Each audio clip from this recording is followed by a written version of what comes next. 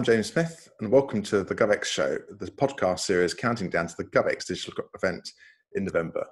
That's the UK's biggest public sector transformation conference. With over 130 speakers split across 6 conference streams, there should be something for everyone interested in improving citizen outcomes. To learn more about this online conference, which is free to attend for all public sector executives, check out the links in the show notes below. Today I wanted to share my thoughts on, I suppose, a pattern that seems to be emerging from recent vision statements from the top of UK government and why I think we should take them seriously.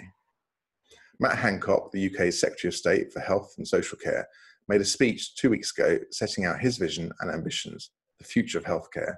And it's fair to say that his prescription was met with a dose of healthy scepticism from media, think tanks, and even his ungracious hosts at the Royal College of Physicians.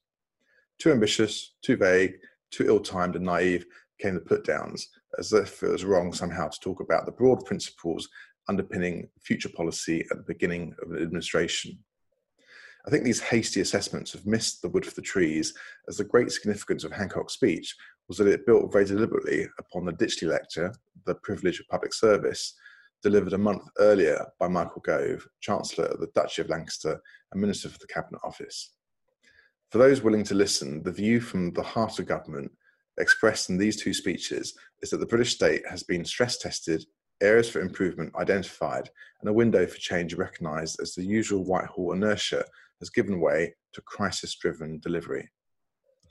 Coronavirus has tested every single part of our infrastructure, giving us a new appreciation for what works and what doesn't, said Hancock in his speech.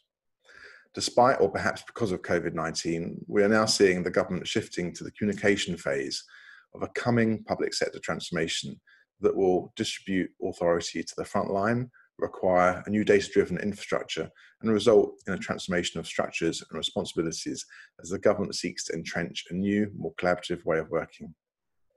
One of the clear lessons learned at all levels of the NHS and government has been the improved performance and speed of execution where decision-making has been taken locally. A month ago, Gove spoke about the need to empower experts at the front line of delivery to take necessary risks. Hancock last week took this further by suggesting that frontline workers must be mandated to make decisions.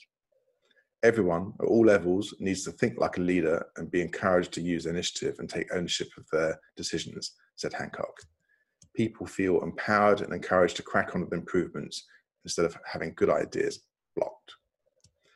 Hancock envisages a system of distributed authority where decisions are made as close as possible to where the information is, with everyone working right at the top of their skill set and qualifications.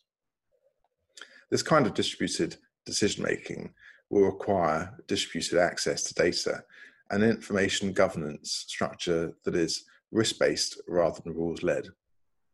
At the onset of COVID-19, NHSX issued simpler guidance to support new ways of working, a single page designed for all frontline professionals, making it clear, for example, that WhatsApp was an appropriate platform for information sharing with colleagues and patients where the benefits outweighed the risks.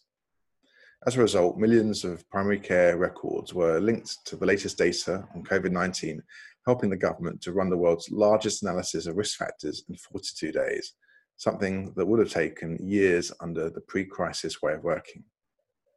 Having seen these results, there is a tremendous desire both within government and from the front line not to go back to the old normal.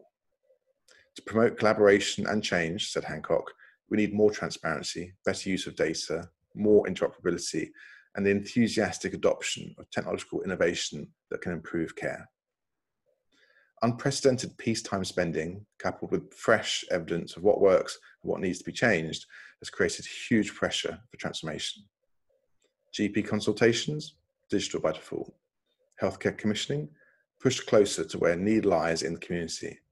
Department of Health and Social Care, NHS Digital, NHS England, NHS Improvement, Public Health England, Care Quality Commission, all of these organisations operating in parallel, data silos? No. They will now be moving to an ask once, use many interrogation of shared data sets.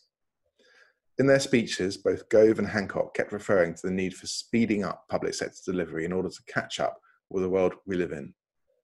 Hancock quoting approvingly from what Martin Luther King called the fierce urgency of now. It seems clear to me that this is a government genuinely impatient for change.